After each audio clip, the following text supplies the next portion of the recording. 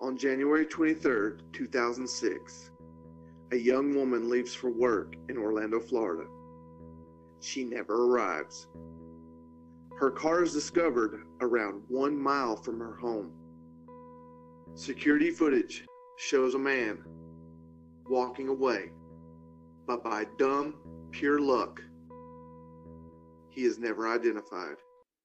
You're listening to the Mysterious Brews podcast, and tonight we bring you the case of Jennifer Kesse.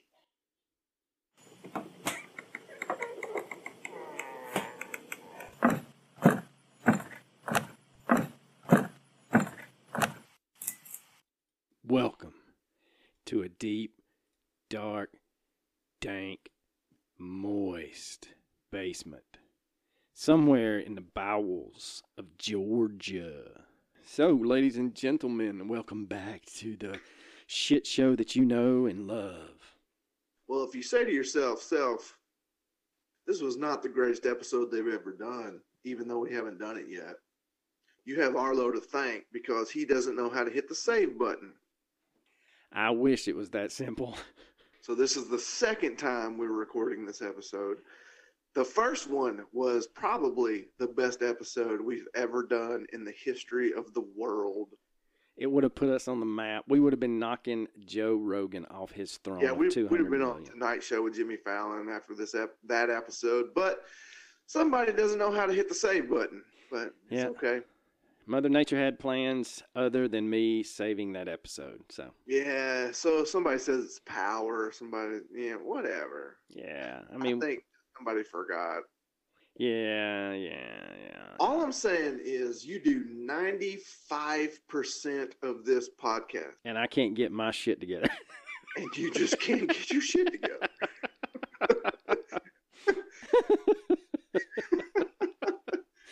All right, ladies and gentlemen, we have a new patron, Miss Renata Faria. I do apologize. All right, ladies and gentlemen, that's enough of the BS. So let's get into it. We are talking about Jennifer. How did we decide to say this? Kesse or Kesse? I think it's Kesse, but I said it wrong in the intro. Okay, so we'll go with Kesse. All right. But I'm not going to go back and do it again. No. So Jennifer Kesse was described as a very energetic and sharp young lady.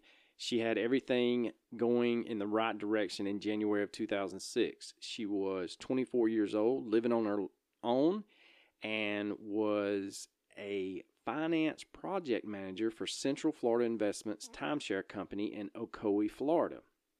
That's pretty good for her age. Yeah, I mean, that's a huge accomplishment at the ripe old age of 24. She was... At 24, I was still in college. I'm pretty sure at 24, I had been working as a teacher for a year. And I suffered through it. But Jennifer, however, was always happy. There was an article that I read that said that they could not find a picture of her that she was not grinning ear to ear from. So she was had a bubbly personality, and from all accounts, she was a great daughter, and her parents doted on her, as well as their two other children, which were her brothers. Jennifer was in love with her new boyfriend, Rob Allen. Her new boyfriend. In love with her new boyfriend. Yes. Okay. Yes. And the two had made a long-distance relationship work, even though he lived in Fort Lauderdale and she was living in Orlando. They would see each other every weekend and were very much infatuated with each other. Of course. Yeah, it's young love, baby. Young love. That's what I'm talking about. All right, I remember young love. That shit's gone. Yeah. Ain't nothing young about me no more, girls. On January 23rd, 2006, Jennifer and Rob had just returned from a weekend getaway in St. Croix. It was a Monday morning when she was returning to work. She was calling her mom as she's headed into the office. Later that day, she calls her dad as well as both of her brothers. According to her boyfriend Rob, that evening on the 23rd, around 10 p.m., The two spoke on the phone, and they had a disagreement about something going on in the long-distance relationship. But nothing seemed out of the ordinary. It was common for Jennifer to call or text Rob as she was leaving for work, but on the morning of January 24th, he didn't receive any messages or phone calls. That seems ominous. Yeah. Do you think something happened to her? I think something is going awry. Oh, okay. Concerned, Rob made several attempts to contact Jennifer, but his texts were unreturned and the phone calls went straight to voicemail. Now, later that same day around 11 a.m., Jennifer's parents would receive a phone call from Jennifer's office stating that she was a no-show at work and she had missed a very important meeting. And from all, I guess, things that I read, they throw that important meeting in there, but it was almost like it was a project meeting that she was in charge of, and she just, when she didn't show, everybody was kind of like, what the heck's going on? So, yeah, I mean, definitely, like, if somebody that is dedicated to their job, always there, if they don't show up, you're going to be very suspicious. What the heck's going on? yeah, and from what I can gather, no notice at all. Right, that's what I was about to say. From what I can gather, she hardly ever called out, and when she did, she made sure that she called multiple people to let them know. So it was very unlike her to no call, no show. So Jennifer's parents received the phone call from the office, and Jennifer's mom decided to give her a call. And her name is Joyce Kesse. And she said that when she called Jennifer, it went straight to voicemail, which she said was extremely odd because she had never known Jennifer to set up her voicemail. Jennifer would always answer the phone or call back very quickly if she never answered at all. Now, in an interview with a local CBS News station, Joyce and her husband, Jennifer's father, Drew, said that their daughter was incredibly safe. Not only did she carry a pepper spray or mace on her at all times, but she always used the, quote, safe phone calls when she was out to make sure people knew where she was. And she was very vigilant about this, and she would always be on the phone with somebody when walking from her car to her office or to a store, or from her car into her apartment. You know, some may say that that's overly cautious, but I would say you're not a woman. Yeah, yeah. And unfortunately, that's the freaking world we live in, man. That seems perfectly reasonable to me if I was a woman in Orlando, Florida. Especially a young career woman, you know, trying to establish and make sure that she's doing what she's supposed to. And she's a very attractive young lady, too. She was definitely attractive. We can agree to that. Yes. So as soon as Jennifer's parents realized that something's going on, Jennifer's dad, Drew, and her brother decided to head to Jennifer's apartment from Tampa, where they lived. And once they arrived, they saw nothing that should raise suspicion or cause alarm. It appeared as if she had gotten ready for work and just headed to the office like any other workday.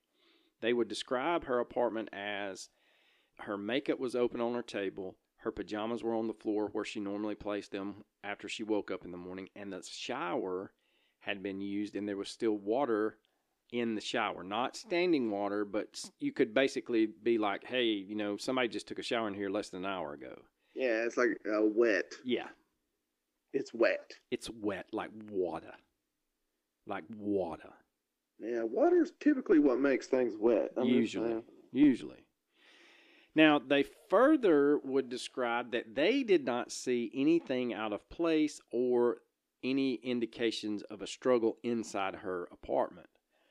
Now, her mother noted in the podcast Unconcluded that a particular pair of pumps that Jennifer was excited about was missing from her closet that morning.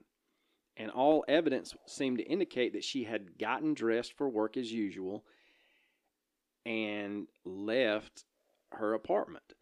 Now, there was no evidence of a break-in at her apartment/condo, but one little sliver of information did come to the forefront couple of months later was that the Orlando Police Department never processed her condo as a crime scene. We're just going to let that sit there for a second.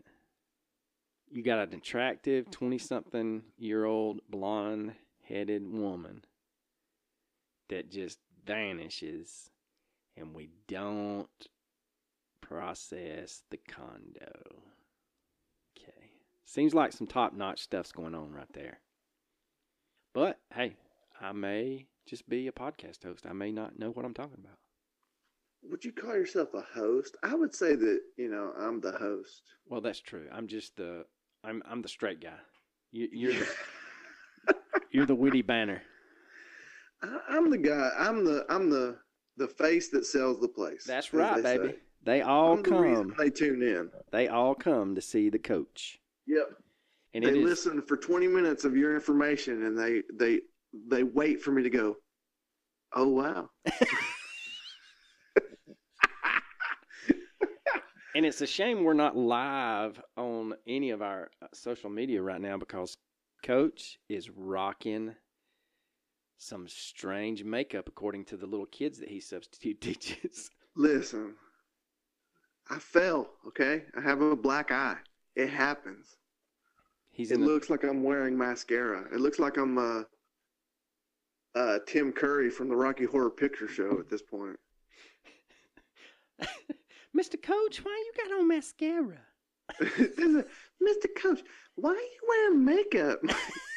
I'm not wearing makeup. Shut up, kid. It's not a tumor. It's not a tumor. I swear.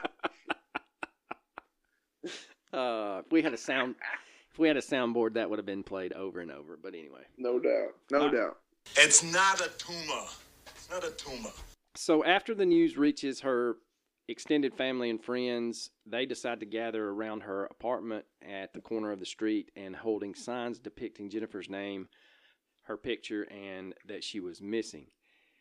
So within hours, the Orlando Police Department declared Jennifer a missing person, and just 2 days after she is reported missing, they receive a phone call from someone who had seen a photo of Jennifer's car on the news and thought that it looked a lot like the one parked outside their apartment complex.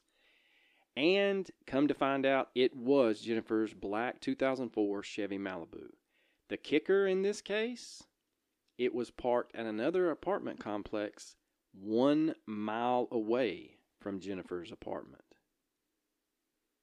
Now, upon analyzing the car at Police Crime Lab, just 2 pieces of physical evidence were recovered.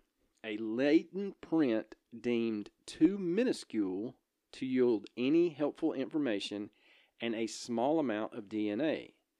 And that is what the police have released at that time.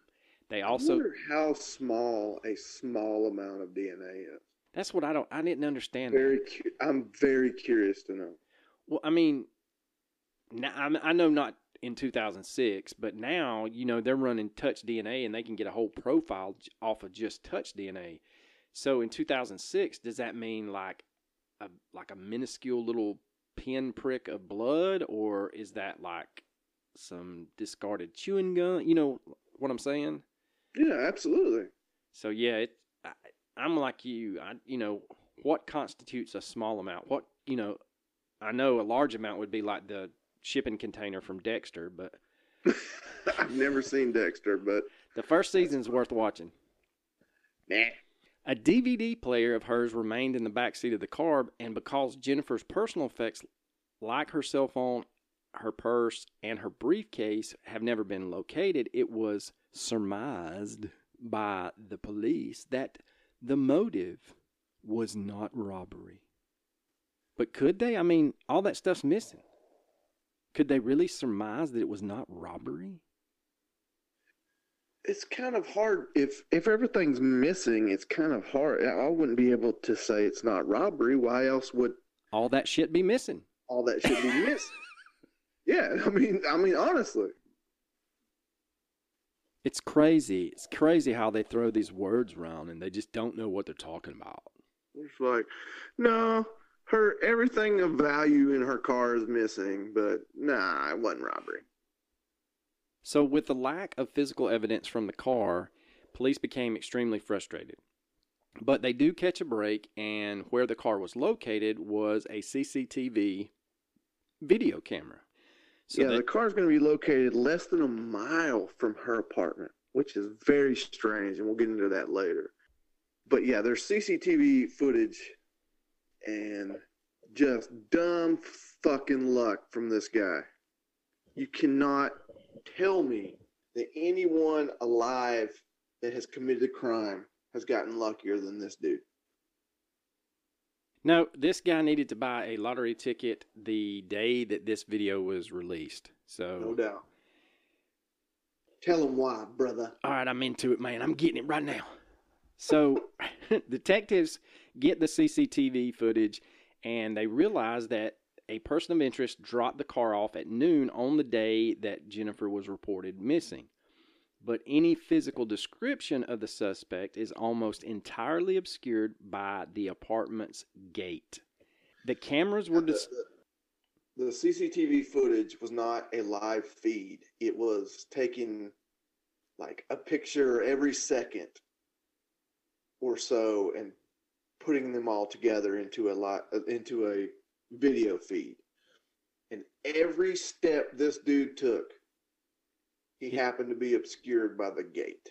Every step, his face, basically, if you think, and y'all can look up the footage, they have it out on YouTube videos and things like that. It's everywhere. Yeah. You can see it everywhere. Every step he takes, his head is right behind a post. You can't see anything.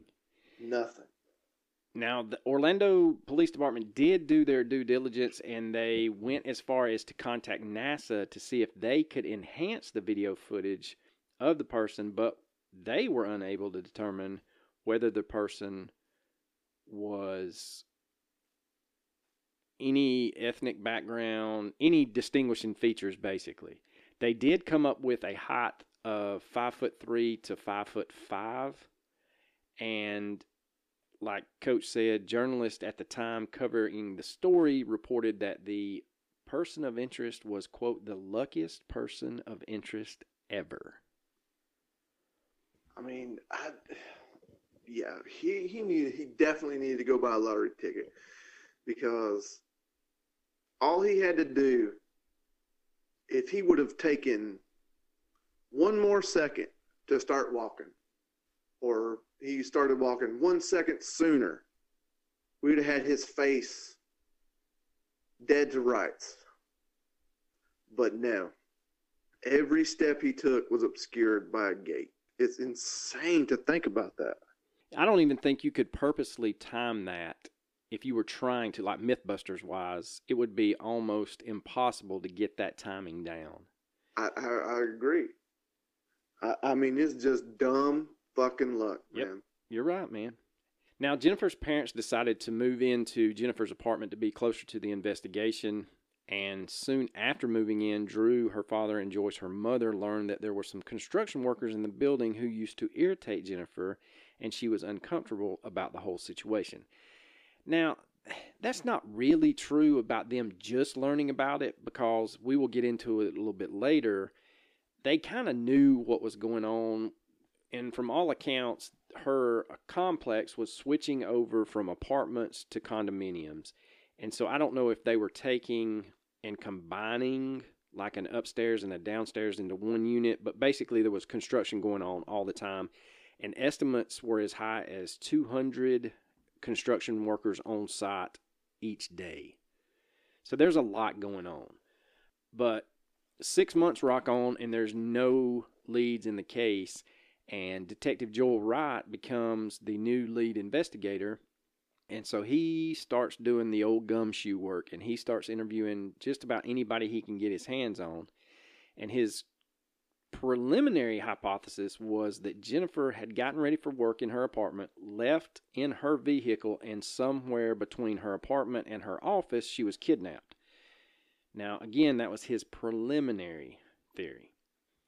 Now, 3 years would rock on with no good leads or anything. And Detective Wright finally gets to interview a maid at the apartment complex. And so he shows her some stills from the CCTV footage, and she states that the man in the footage looks very similar to someone referred to as Chino. Now, according to her, he was named Chino because of how he dressed, his haircut, and how he walked. And that's about all I could find on that. There's not really anything. How do you walk and have your hair cut like a chino? That's what I don't know, man. That's what I was about to say. I don't know what that looks like. It doesn't make sense at all. I could see a Chico, but I don't know a Chino. Don't be racist. No, there was no racism there. You could take the O off and,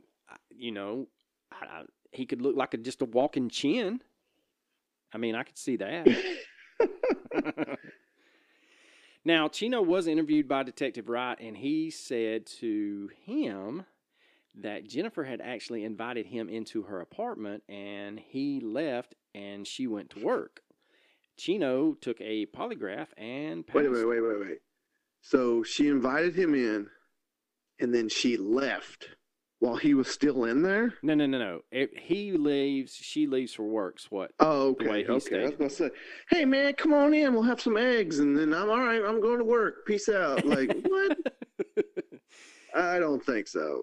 Now, Detective Wright did find that Chino had a rap sheet, and on said rap sheet was a prison stint for statutory rape. Oh, fun. Yeah, so he was looking pretty good until they decide to give him a polygraph test, and he passes it with flying colors. Well, you know what we think about polygraphs. Yeah, around this house. The only good thing that can come out of it is what Chino got. Bro, I would never sign up for a fucking polygraph test. Nope, ain't happening. It's not happening. I'm on way too many prescription drugs for that to go. I don't give a damn how innocent. I don't care if they accuse me of a crime in Utah. I ain't taking a polygraph. Yeah. Like, no. Ain't happening. I don't care how innocent I am or how guilty I am. Second of all. Yeah. If you're guilty, you really don't need to take one. But if I'm guilty, I'm definitely not taking the polygraph. But if you're innocent, you really don't need to take one. So all I'm saying, bottom line, I'm not taking a polygraph test. No, I agree. 100% agree. Bottom line, never in my life will I be hooked up to a polygraph test. Ever. Y'all heard it here first. So within the next couple of weeks, he's going to be like, man, I got to take a polygraph for my new job. Nope. It's not happening. I don't care if it's for a job. I don't care if it's for a crime. I'm not doing it. Not gonna that. Not gonna that. Without much evidence to go on, both circumstantial and physical, the investigation turned to those in the inner circle of Jennifer's life. One of the early suspects in her disappearance was her ex-boyfriend, Matt. And it just so happens that on the night of the 23rd, he was drinking at the Blue Martini bar. And I'll give you one good guess where that bar's located. Orlando? Even closer. I'm not sure what's close to Orlando. No. It is in Orlando, genius, because the story takes place in Orlando. Is it in Kissimmee? No. Walt Disney World? A little north. Universal? A little further north. You got me. Okay. I don't know. It was right across the street from Jennifer's apartment complex. That's pretty damn close. Yes, it is. But it is not clear where young Matt traveled to after the bar. But, lucky for Matt, he was with Jennifer's brother, Logan. And what? Yeah. And so Logan had actually been staying at Jennifer's condo while she was on her little weekend getaway to St. Croix. Now, Logan would tell authorities that Matt was basically nursing a broken heart and that he didn't do anything to hurt his sister. And police interviewed Matt, and they noted that he was very upset about his breakup, and even more so about the fact that she had just gone on the trip to St. Croix with her new boyfriend. He admitted that on that night he was inconsolable, and that he had been inconsolable for weeks after they split up.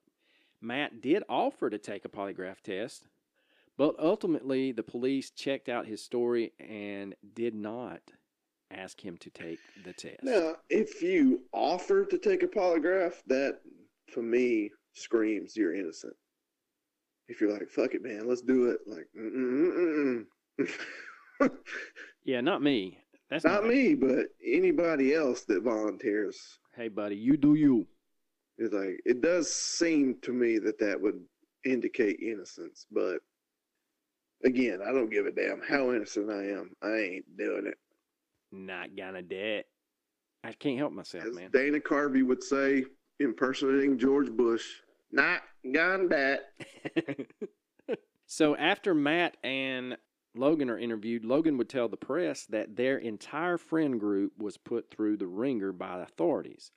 Matt would tell Fox News in Orlando that he was interviewed by the police days after the disappearance and even again a few years later in a follow-up interview. Now, getting back to our first recording, you mentioned that they were put through the ringer, but in this recording you failed to mention that they did not process her apartment. No, I did. You were just not paying attention. I said it at the beginning. Well, the reason why I don't listen to you is because when I listen back, when we release these episodes, it's like a whole new I got you, man. podcast to me. It's like you're discovering it. Yeah, you're exactly. Following along with the listeners. I see it. I'm like, oh, wow, that's interesting. We should talk. Wait, did we? Okay, that's my bad. No, that's okay, because this is a good place to start with this. I mean, to bring it up again. Yes, the police did not process her apartment. Now, depending on what you read, the police state they didn't do it because when they showed up, there was 13 or 14 people inside the apartment. Her parents state that is not true, that they were there. When police arrived, it was her dad, Drew, and it was either I think it was her older brother, and I don't have his name, that had traveled from Tampa to see if she was sick in the bed, and they were the only two in the apartment. Either way, they could have just basically cordoned off that whole thing and then processed individuals coming out of that apartment and then processed the apartment. Whether it was 2 or 14 or how many ever people were in there, I feel like that's a huge snafu on the Orlando Police Department. Now, one suspect who drew a lot of attention from the authorities was a man named Johnny Campos, and he was a co-worker of Jennifer's. She had complained to her father that Campos, on more than one occasion, was giving her the creeps. Apparently, he had made multiple passes at her and got upset when she would turn him down. Now, according to another co-worker, Campos was upset that she was in a relationship and was even more annoyed to hear that she had gone to St. Croix with her new boyfriend. Now, the suspicion is even ratcheted up a notch because on the day of Jennifer's disappearance, Campos shows up late for work and blames his lateness on an unverified traffic ticket. Now, here's the thing. How can a traffic ticket be unverified if you are the authorities and you are looking into a person as a suspect? I just don't, I do not understand that. It's either he got one and that's why he was late, or he's lying. And if he's lying, you need to bring him in, question him some more. The fact that it is a unverified traffic ticket set off alarm bells for the web sleuths and the police. But again, how does it... I don't understand, the unverified part. How can it be unverified? I don't know, man. That's what I'm saying. You are the police. You're supposed to find this shit out, man. Well, you would think if you are the authorities, you could be like, hey, he said he got a speeding ticket or a parking ticket or whatever the hell ticket he got, and we can punch it in and see and contact. Where'd you get it at, buddy? What time was it? And if it's unverified, he's lying. I don't. That just confuses me. It confuses the hell out of me. The unverified part. Yes, I agree. But anyway, let's move on. Yes. But according to authorities, they check out Campos, and other than that little goofy, what we don't understand, traffic ticket situation, he is cleared as a suspect. Now, there was some news that came out later in the investigation, and it was concerning a team of bloodhounds that the police used right after they located the car, and the bloodhounds hit on a scent and tracked said scent back to the, I guess, the grounds of Jennifer's apartment complex. The way it's written in the article was that the dogs made it back to some bushes just outside her building. Now, this would give police a lead, but they only interview around 100 workers, and Sergeant Barbara Jones of the Orlando Police Department stated, quote, "What the bloodhounds found was a scent that was picked up from the car that went back to Jennifer's condominium. What we did with that is we created a 3 to 5 mile radius around that track, and we've done numerous grid searches in woods, isolated areas, where if someone was trying to hide something related to this case, we would be able to find it in those particular areas," end quote. Keep that little thing about them only interviewing 100 workers kind of in your mind for just a little bit, because we're gonna come back. It's in there. It's locked in, bro. All right, it's like Final Jeopardy. Here we go. My final answer. In 2009, a convicted murderer, David Byron Russ, met with Jennifer's father, Drew, and he would tell Drew that he had a possible tip. Now, according to Drew, David Byron explains that he was in the yard playing cards with a deck of cards that had different disappeared or missing individuals on it, and he that's. I think that is a great thing. Like, what they do is they put missing persons or people, that have been murdered and unsolved. They put them on a deck of cards and distribute them to prisoners. So when prisoners play cards, they see these, and if they know something, they say something. I think that's a really good thing. I'm pretty sure that has been effective many, many times. Yeah, I would agree. There's nothing to agree about. I'm just telling you. No, it just happened. I said I would agree that it's effective. Jackleg. But yeah, you're sitting in the yard and you're playing cards, and all of a sudden you're like, oh shit, I know that girl. My buddy Spanky killed this bitch. Yeah. Like, yep. You turn them in. Like, that's about how that goes down. Now, I'm serious. I'm seriously, that is. Yeah. I would assume that's exactly how that goes down.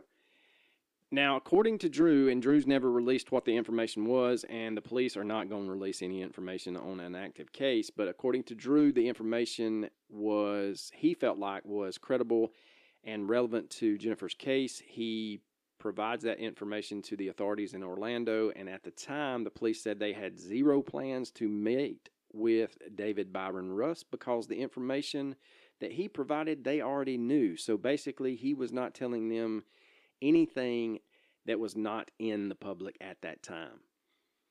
Now, as the case is still ongoing, there's been no public information about any other things that may or may not have happened in the case that we've not discussed. One thing that to point out is Jennifer's credit cards were unused after her disappearance, and her cell phone had been turned off. And you may be asking yourself, how do they know it's been turned off?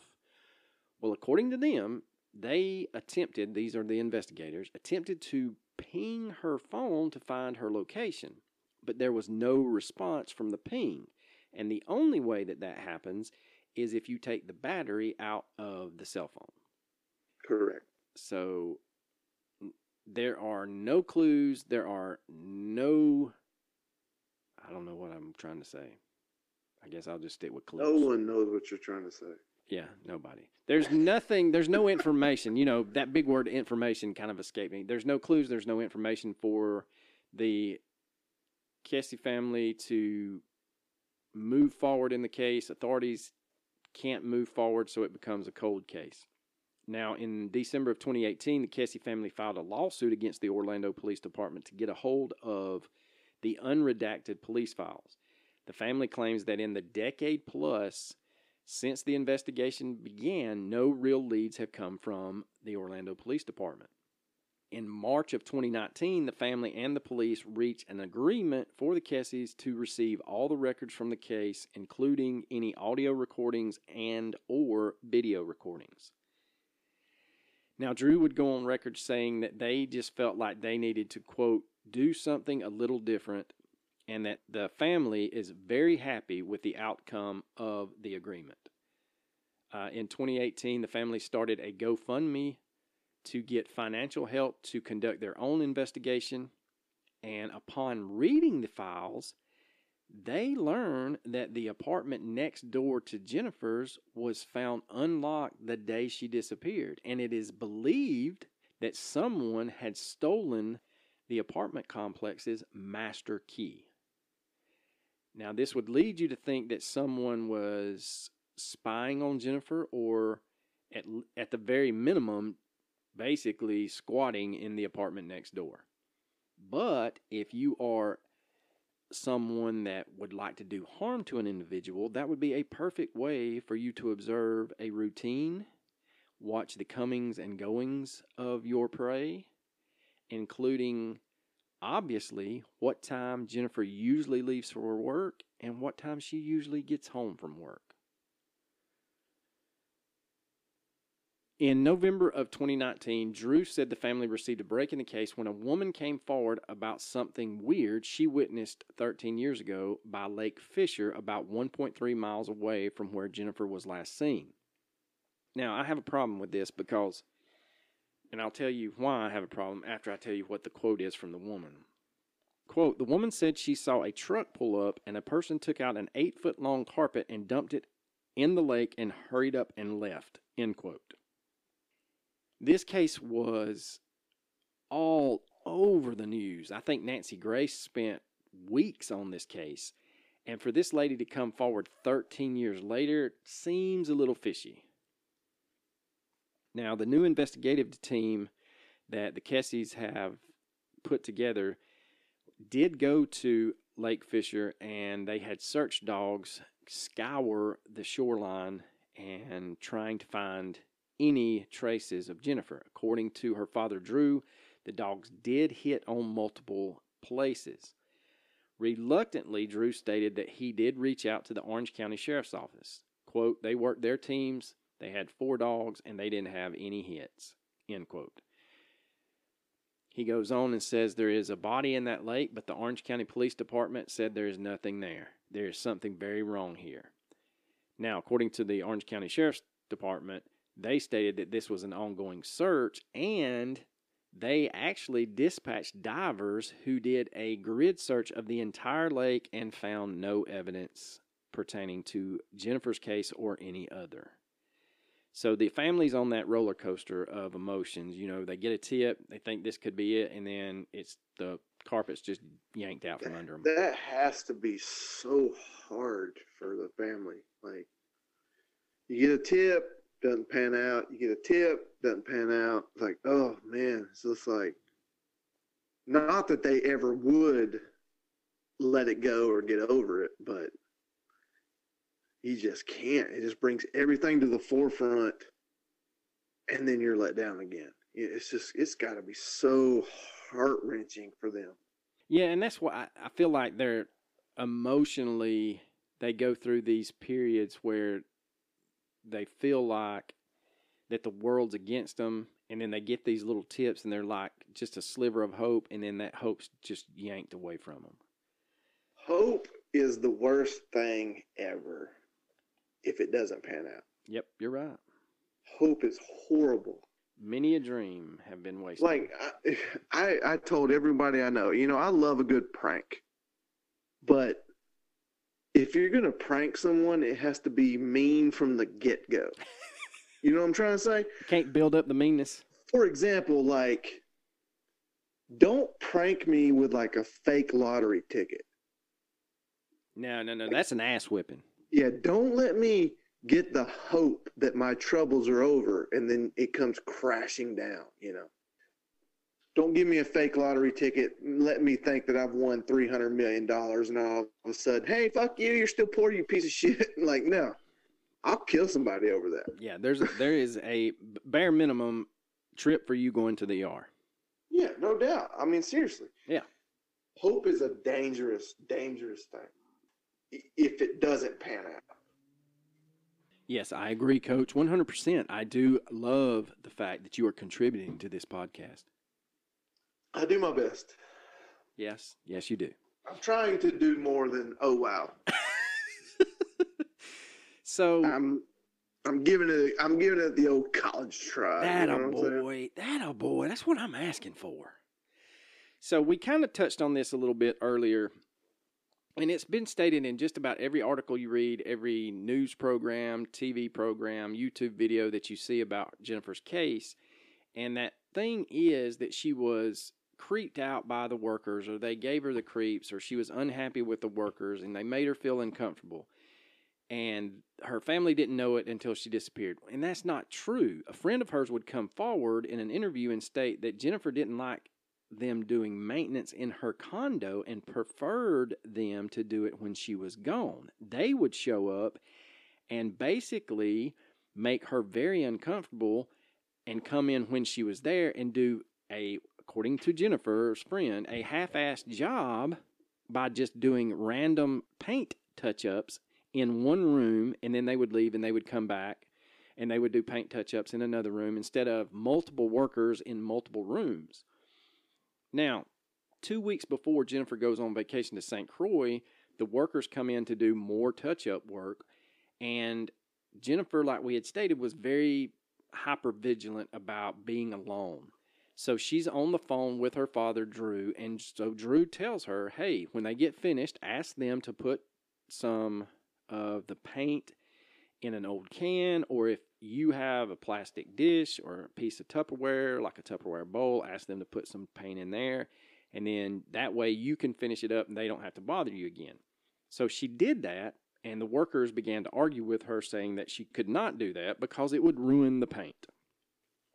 Well, like I said before, when you couldn't hit save, I can agree with the workers on this, because what if she did a really shitty job? And what if they're getting paid for this. They're contracted to do it. She does it herself. She does a terrible job. She moves out. The next people move in, and they're like, this paint is fucking terrible. Like, that could cost that company work. I don't blame those workers for refusing to do that. I don't think that has anything pertaining to the case. I'm just saying, I don't blame them for saying, no.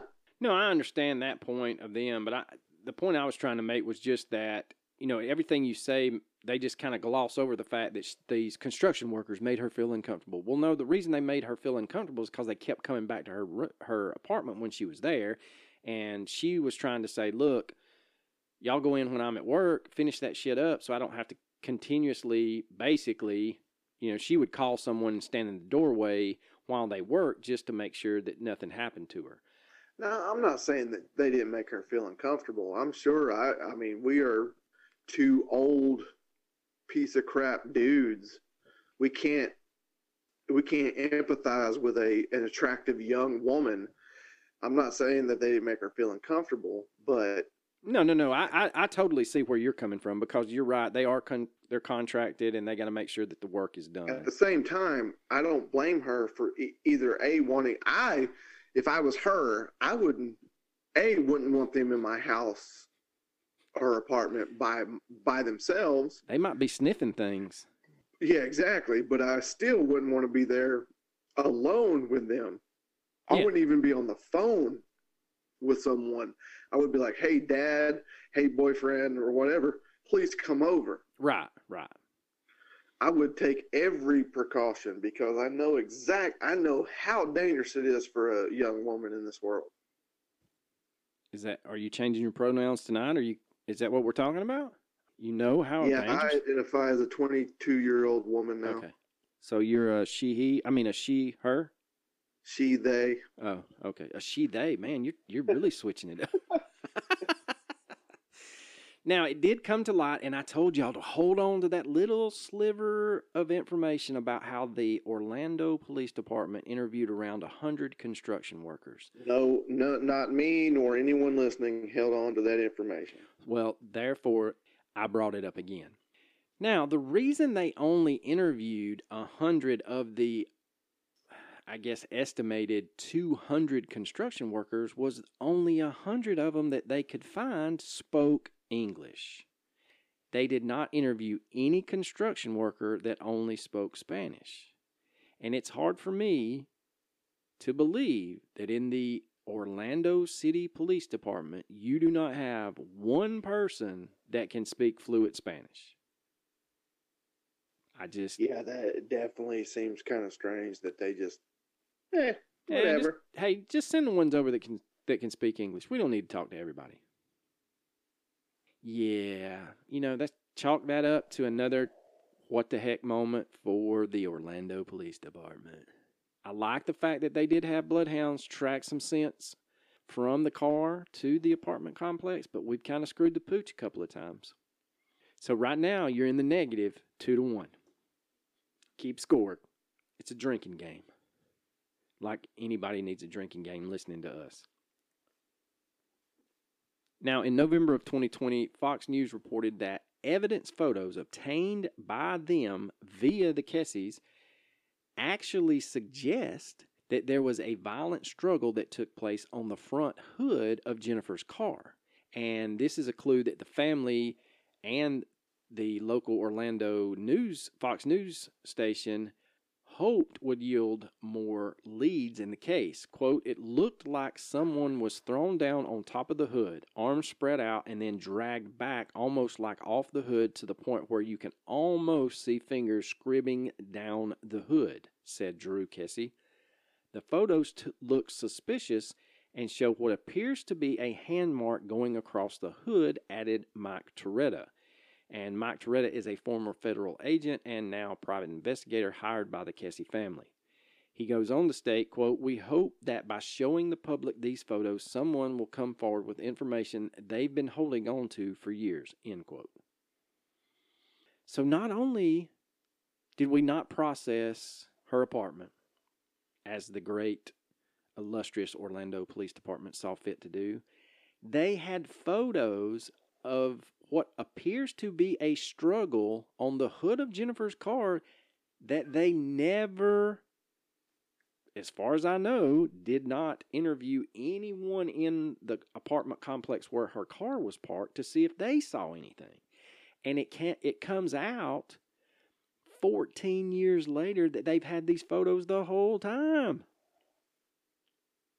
Now, Detective Julius Goss of the Orlando Police Department wrote in his initial crime scene notes that, quote, while observing the front of the victim's vehicle, these detectives observed what appeared to have been something being pushed across the head of the vehicle. Now, I don't know about you, but I don't think Julius Goss is from America, because we don't call it the head of the vehicle, just like we don't call it the bonnet. This is at any point you can add your witty banner. Say what?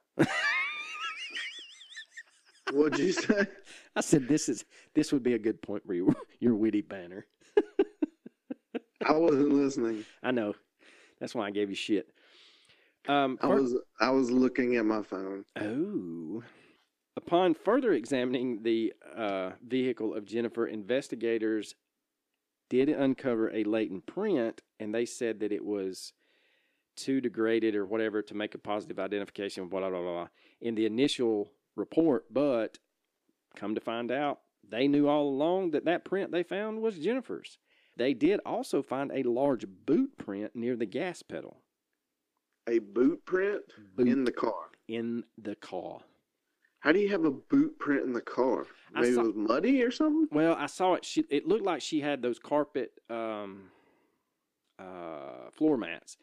And it looks like someone kind of like drug the carpet backwards, leaving like kind of an impression of their foot. That's the only... Well, we know for a fact that a male drove the car at some point. Right. Well, you suspect the person of interest is a male. Bruh. I'm just giving you a hard time, man. Come just on, giving bruh. you a hard time. Don't do me like that, bruh. Bruh. Now, a new witness...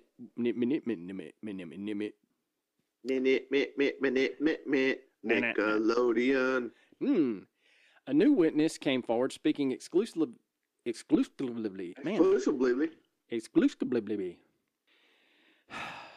Let's take 3. Check 2. A new witness came forward. 3, 2, 1, go. Speaking exclusively to Fox News of Orlando, claiming that she had seen Jennifer's black Chevy Malibu swerving near the exit to Mosaic at Millennia. And that is the name of her apartment complex. On the morning of January 24th, 2006, when Jennifer disappeared. Quote, the car was moving erratically, said the woman who spoke on condition of anonymity to protect her identity. It looked as though 2 people were fighting over the steering wheel, she added. Now, let's get into the old car, shall we? I feel like the car is like a red herring because it just doesn't make any sense. It does not fit with anything.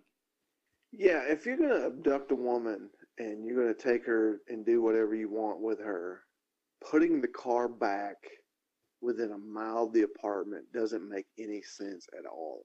It would make more sense if it was parked in her regular parking space, because then it would lead you to believe that she never made it from the apartment to her car.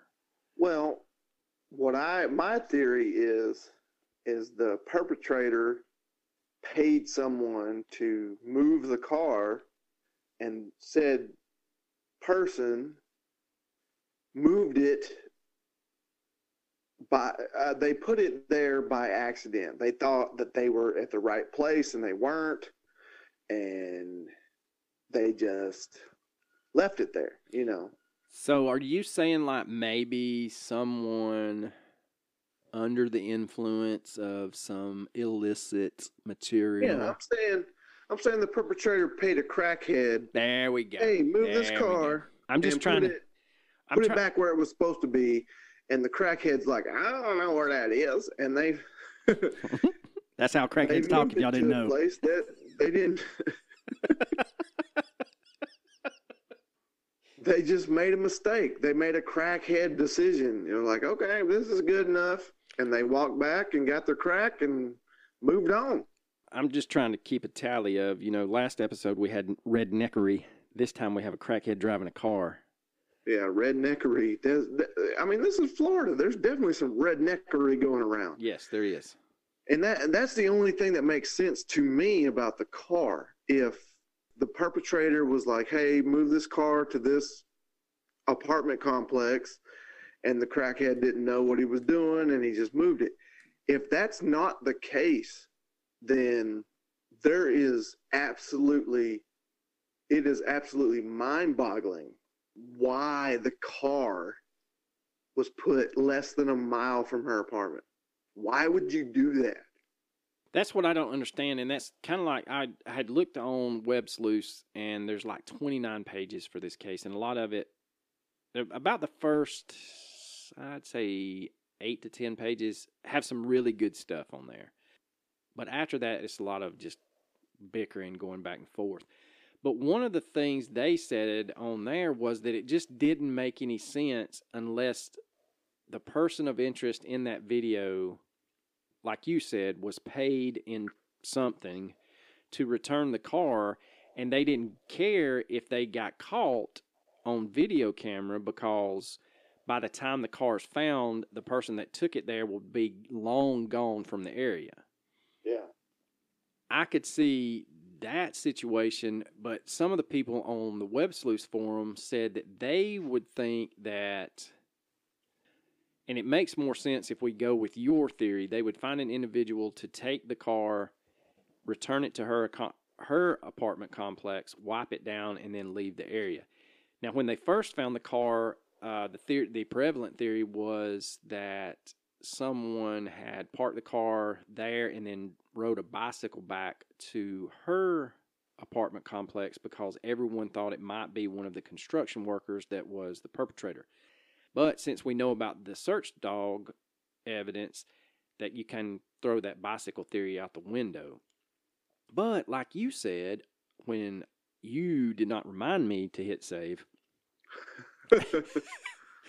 was that if you are the perpetrator, why in the hell did you not tell them to take it to the mall or 3 counties away, go park it at the beach or go park it at the airport? Or drive to fucking Oklahoma. Yeah. Take that son of a bitch and go. Or go park it on some random street in some neighborhood that is kind of downtrodden where it can sit there for 3 or 4 days. You definitely cannot convince me that whoever did this was behind the wheel when they parked that car. No. I totally agree with you. I'm telling you, if I'm never going to do something like this, I'm never going to abduct a woman, I'm never going to do anything like that. But if I did, I promise you, I'm not parking the car within a mile of her house. The only thing that I can think of that makes sense is they paid a random dude, random crackhead, random heroin addict or whatever, hey, go park this car at her apartment so it, whatever, for whatever reason. And they just missed the turn or whatever. They went to the wrong place and they just parked it. That's the only thing that could possibly make sense. Anything other than that is illogical to me. Yeah, I just don't. That's the other thing. Now, one theory, well, there's actually 2 theories. One of them was the head of the maintenance at her complex was a man. The only thing I could find was he was referred to as Ben. He was Chino's boss because it sounds like Chino was kind of in charge of getting some workers maybe on the books and off the books. Somebody on the on the forum stated that Ben could have gotten one of the off the books workers to move the car and wipe it down. And when he gets a phone call from management saying, hey, we got a missing tenant, he kind of like, oh shit moment, but knew, hey, that car's nowhere around. I told Dingaling to take it so-and-so where, or, let's just say Ben asked him to take it across town. Yeah. And then that kind of goes to shit in a handbasket because now the parents are coming.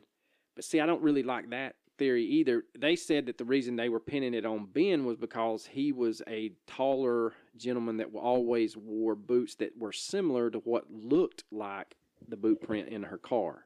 Yeah, but you cannot possibly convict somebody on similar boots. No. I totally agree. That's why I said this theory didn't hold a lot of water. But the other theory was that whoever did it, and I'm not saying Ben did it, but whoever did the crime went back to her apartment complex and got one of the off-the-books construction workers to move the car and knew that the off-the-books worker was going to be leaving Orlando area so that they would never be found. But again, like you said, it doesn't make sense unless the person is an absolute idiot. Why would you park it a mile away? Now, there are a couple of theories on Web Sleuths that I want to go over, and then we'll give our theories. The user Lisa Stars on Web Sleuth stated that she felt like that Jennifer was grabbed by one of the construction workers. There wasn't much of a struggle from what she could read, so it wouldn't surprise her if the perpetrator walked up behind Jennifer and walked her to her car while holding something against her, i.e. a knife or a gun. They also were all around the area at the time, so Jennifer would not be suspicious when she's leaving her house and there's a construction worker outside the door or near the door. But she, like you, wants to know what happened to the small amount of DNA. She wants to know where the DNA was found. Was it on the passenger seat, the back seat, the trunk, da-da-da-da-da? And she wants to know if they ever held on to it, because we have made such huge strides in DNA technology since 2006. She goes on to state that, and this is for you, Coach, that the hairstyle on the luckiest person of interest in America, or maybe the world, had always looked very young to her, like a blowout haircut that was popular back in the time. And she says to think out. No, I didn't say you had one, but your favorite all-time reality TV star, Pauly D from Jersey Shore, had a blowout. Yeah, it was definitely. I mean, let's close the case. It was Pauly D, man. Him and Snooki drove down to Orlando. Yeah, Pauly D was in Orlando. He was at the laundromat and just said, "Fuck it, let's do this." And he walked like a Chino, so that's why they called him Chino. How do you walk like a Chino? I don't know, man. I'll have to ask. It makes sense to me. I'll have to ask our mutual Spanish-speaking friend that we worked with when we worked together next time I see him. Yeah, he's a good dude. Maybe we can get him to enlighten us on what a Chino is. He is a very good dude. Yes. He's like damn near 67 and does not look like it. He looks 40. Yeah. Are you kidding? Are you serious? I am not shitting you, bro. He looks fucking 40. Yeah, he has children that are your age. I don't believe that shit. I swear, man. That motherfucker is like 42 at the most. No, he says that he attributes his youthful looks to all the tequila and hot items that he eats. Well, I eat hot items, but I don't drink tequila, so. That might be why you fell into I drink bourbon. Yeah. Bourbon. 1792 from Heater from Kentucky. That's the bourbon of choice. Oh, that's the best fucking bourbon ever, man. I promised the gentleman that sent it to us that I would give my honest opinion of it on our podcast. And let me fucking tell you, of all the bourbons I've had, that was one of the fucking best. And to ratchet it up a notch, a buddy of mine had a bottle of 1792 single barrel, and it was even smoother. Oh, man. Yeah. I'm jealous. You're just was that when you were in Arkansas and you didn't invite me? No, this was Somerville. Oh, okay. Whatever. Okay, so the other, Lisa Starr's other theory was that Jennifer was grabbed by someone else she didn't seem to be weary of, and the person of interest was told to drop the vehicle off. She says, "I'm a truck driver, so I can back a vehicle in with no problems. If you're unfamiliar with the car or how to back in, you're going to struggle. I don't believe the person of interest rode off on a bike after he walked back to the complex. I think he was picked up by someone else, and this was probably a routine daily thing. That's why I believe the person of interest was one of the builders associated with the complex. He would have been picked up to be brought home or to a motel where he was staying while working on the apartment complex." Now, there's a couple of things in there with her theory. The thing with the bicycle, we've kind of debunked that. And then also the backing of the car. It was rumored that the car was backed into the spot, but I don't believe that's true. I think it later came out that it was actually pulled into the parking spot, because they actually would have gotten a very good look at the person of interest's face, because he would turn directly towards the camera. But like you stated, he's the luckiest person on the planet, and the fence post is blocking his face. Whoever kidnapped Jennifer, basically they're going on about a 4-hour window to do whatever they wanted to do. And if they took her car, you've got 4 hours to get that car away from that complex, which makes that car even an odder situation.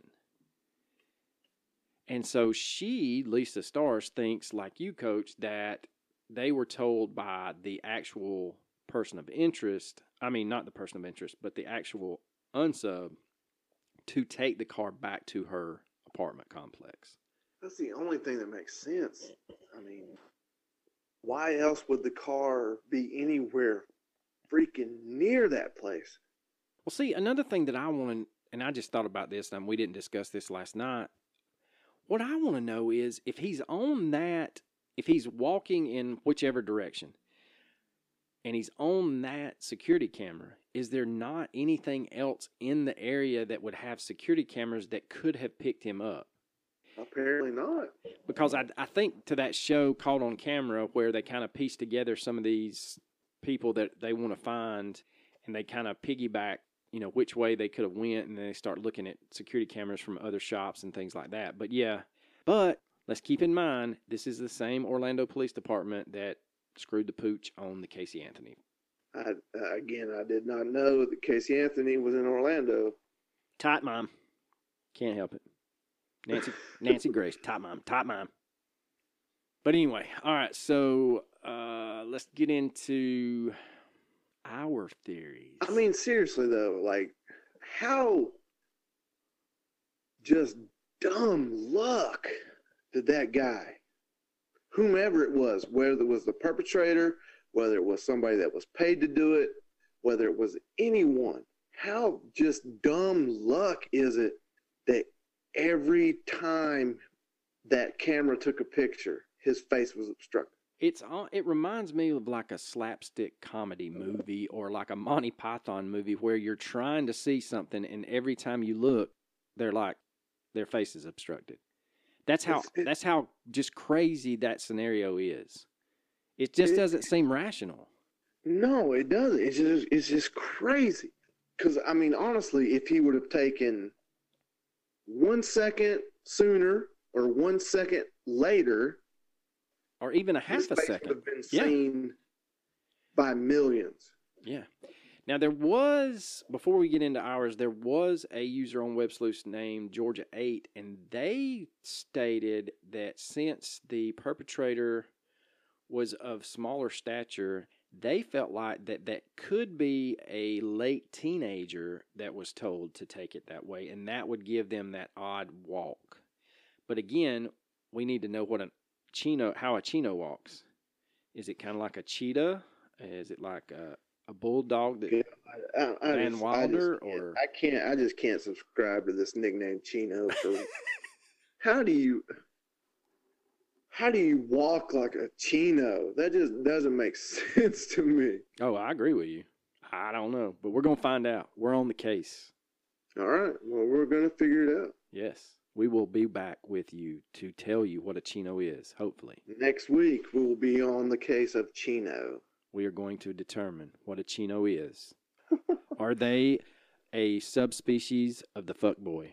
That's what we've got to find out. All right, so getting back to the thing with Georgia 8, she did say that along with the younger, smaller person of interest that you can't tell anything about, was that she felt like that it was not a construction worker that took Jennifer, because if you think about all of the evidence, there are many empty units, and someone had stolen the master key to get into any unit. So if they were a construction worker, they could have done whatever they wanted to do to Jennifer, and then they could have disposed of her. They would have never find her, in other words, without getting very gory and detailed. I mean, the sad fact remains that she's never been found. No. She's been missing. Something very, very bad happened to her. Yes, extremely bad. And she did not disappear and create a new life the way that I feel that Maura Murray did. Still holding on to that pipe dream.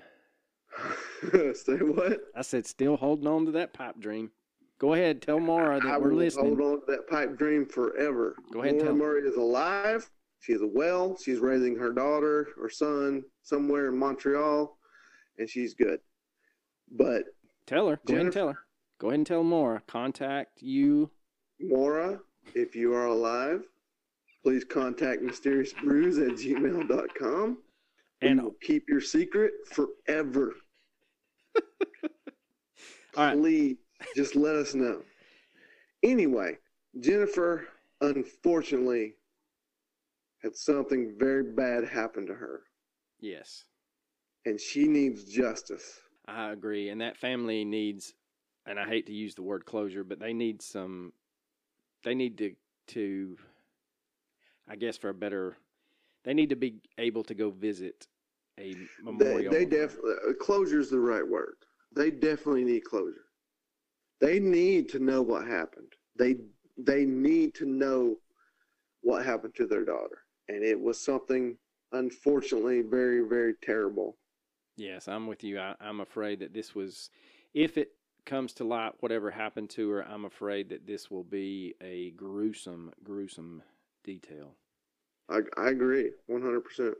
All right, so we get into our theories. I think we kind of both have similar theories. My theory is that she was taken to her car under duress by some kind of weapon, a knife, a gun.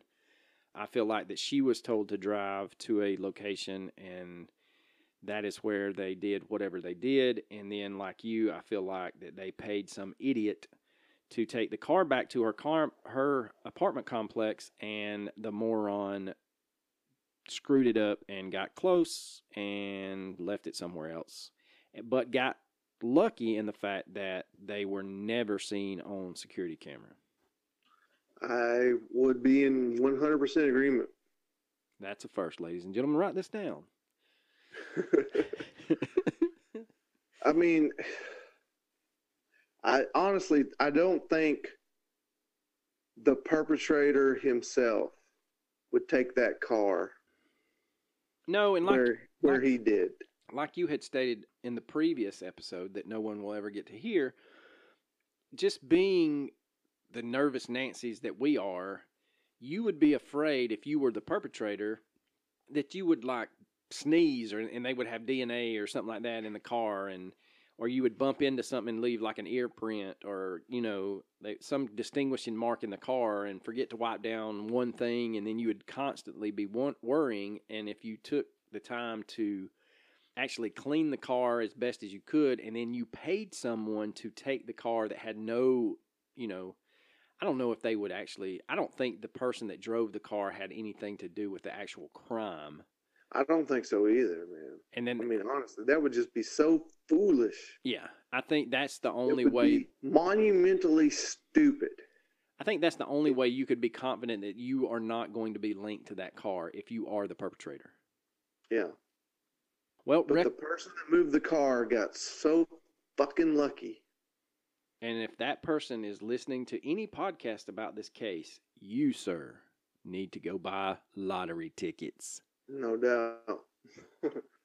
All right, so let's get into recommendations. I'm going to recommend that you become a patron because we've got some big things happening for our upper tiers. Yeah, we're actually going to start recording stuff for our Patreon. Not just early episodes. We're actually going to start even uncensored, unedited. That's right. You get the full Monty. You might even get to see me do my intro 19 times. You might. As painful as that will be to listen to, you might. I'm going to burst a lot of people's bubbles about how professional and great of a linguist you are if I start releasing these unedited.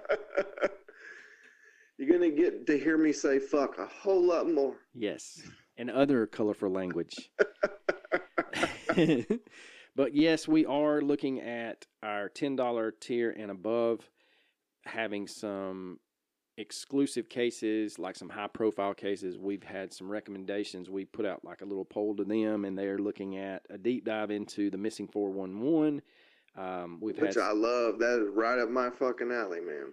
And we've had a recommendation for us to tackle the Black Dahlia case. I'm still on the fence about that. I don't. She died. Yeah, Soft case. She got killed.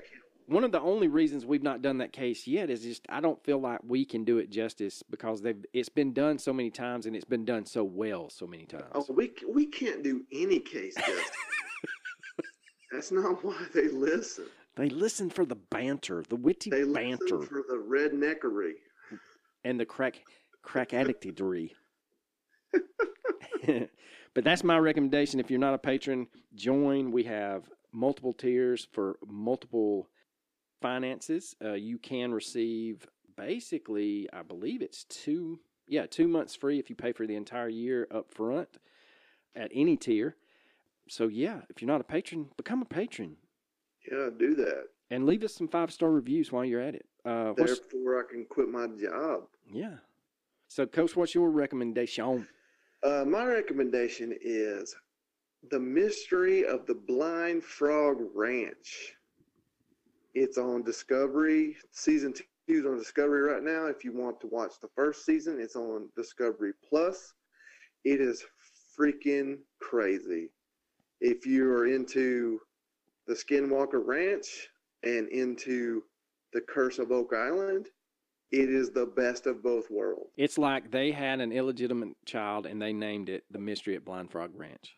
I am obsessed with this show right now. Well, there's some good characters that, the old guy that's financing everything, he's a great guy. And then the head of security has the most phenomenal hair outside of Sam Elliott in Roadhouse. Absolutely. It is. I mean, I could not recommend the show more. It is amazing. Yeah, it is very good. Best. There's some crazy happenings about to start up at the old Blind Frog Ranch. I caught up on the episodes just before we recorded tonight, and so it's about to start getting good, girls. Man, they find Spanish gold. They find Mormon gold. They find a box that's tied up in the middle of an underwater cave. It's insane. It's a good show, man. Watch it. I recommend that too. I second your recommendation. So the seconds have it. I appreciate that, sir. Yes, thank you, sir. Do you have anything else there, Slappy? I don't. All right, ladies and gentlemen, y'all heard it here first. Deuces. Deuces.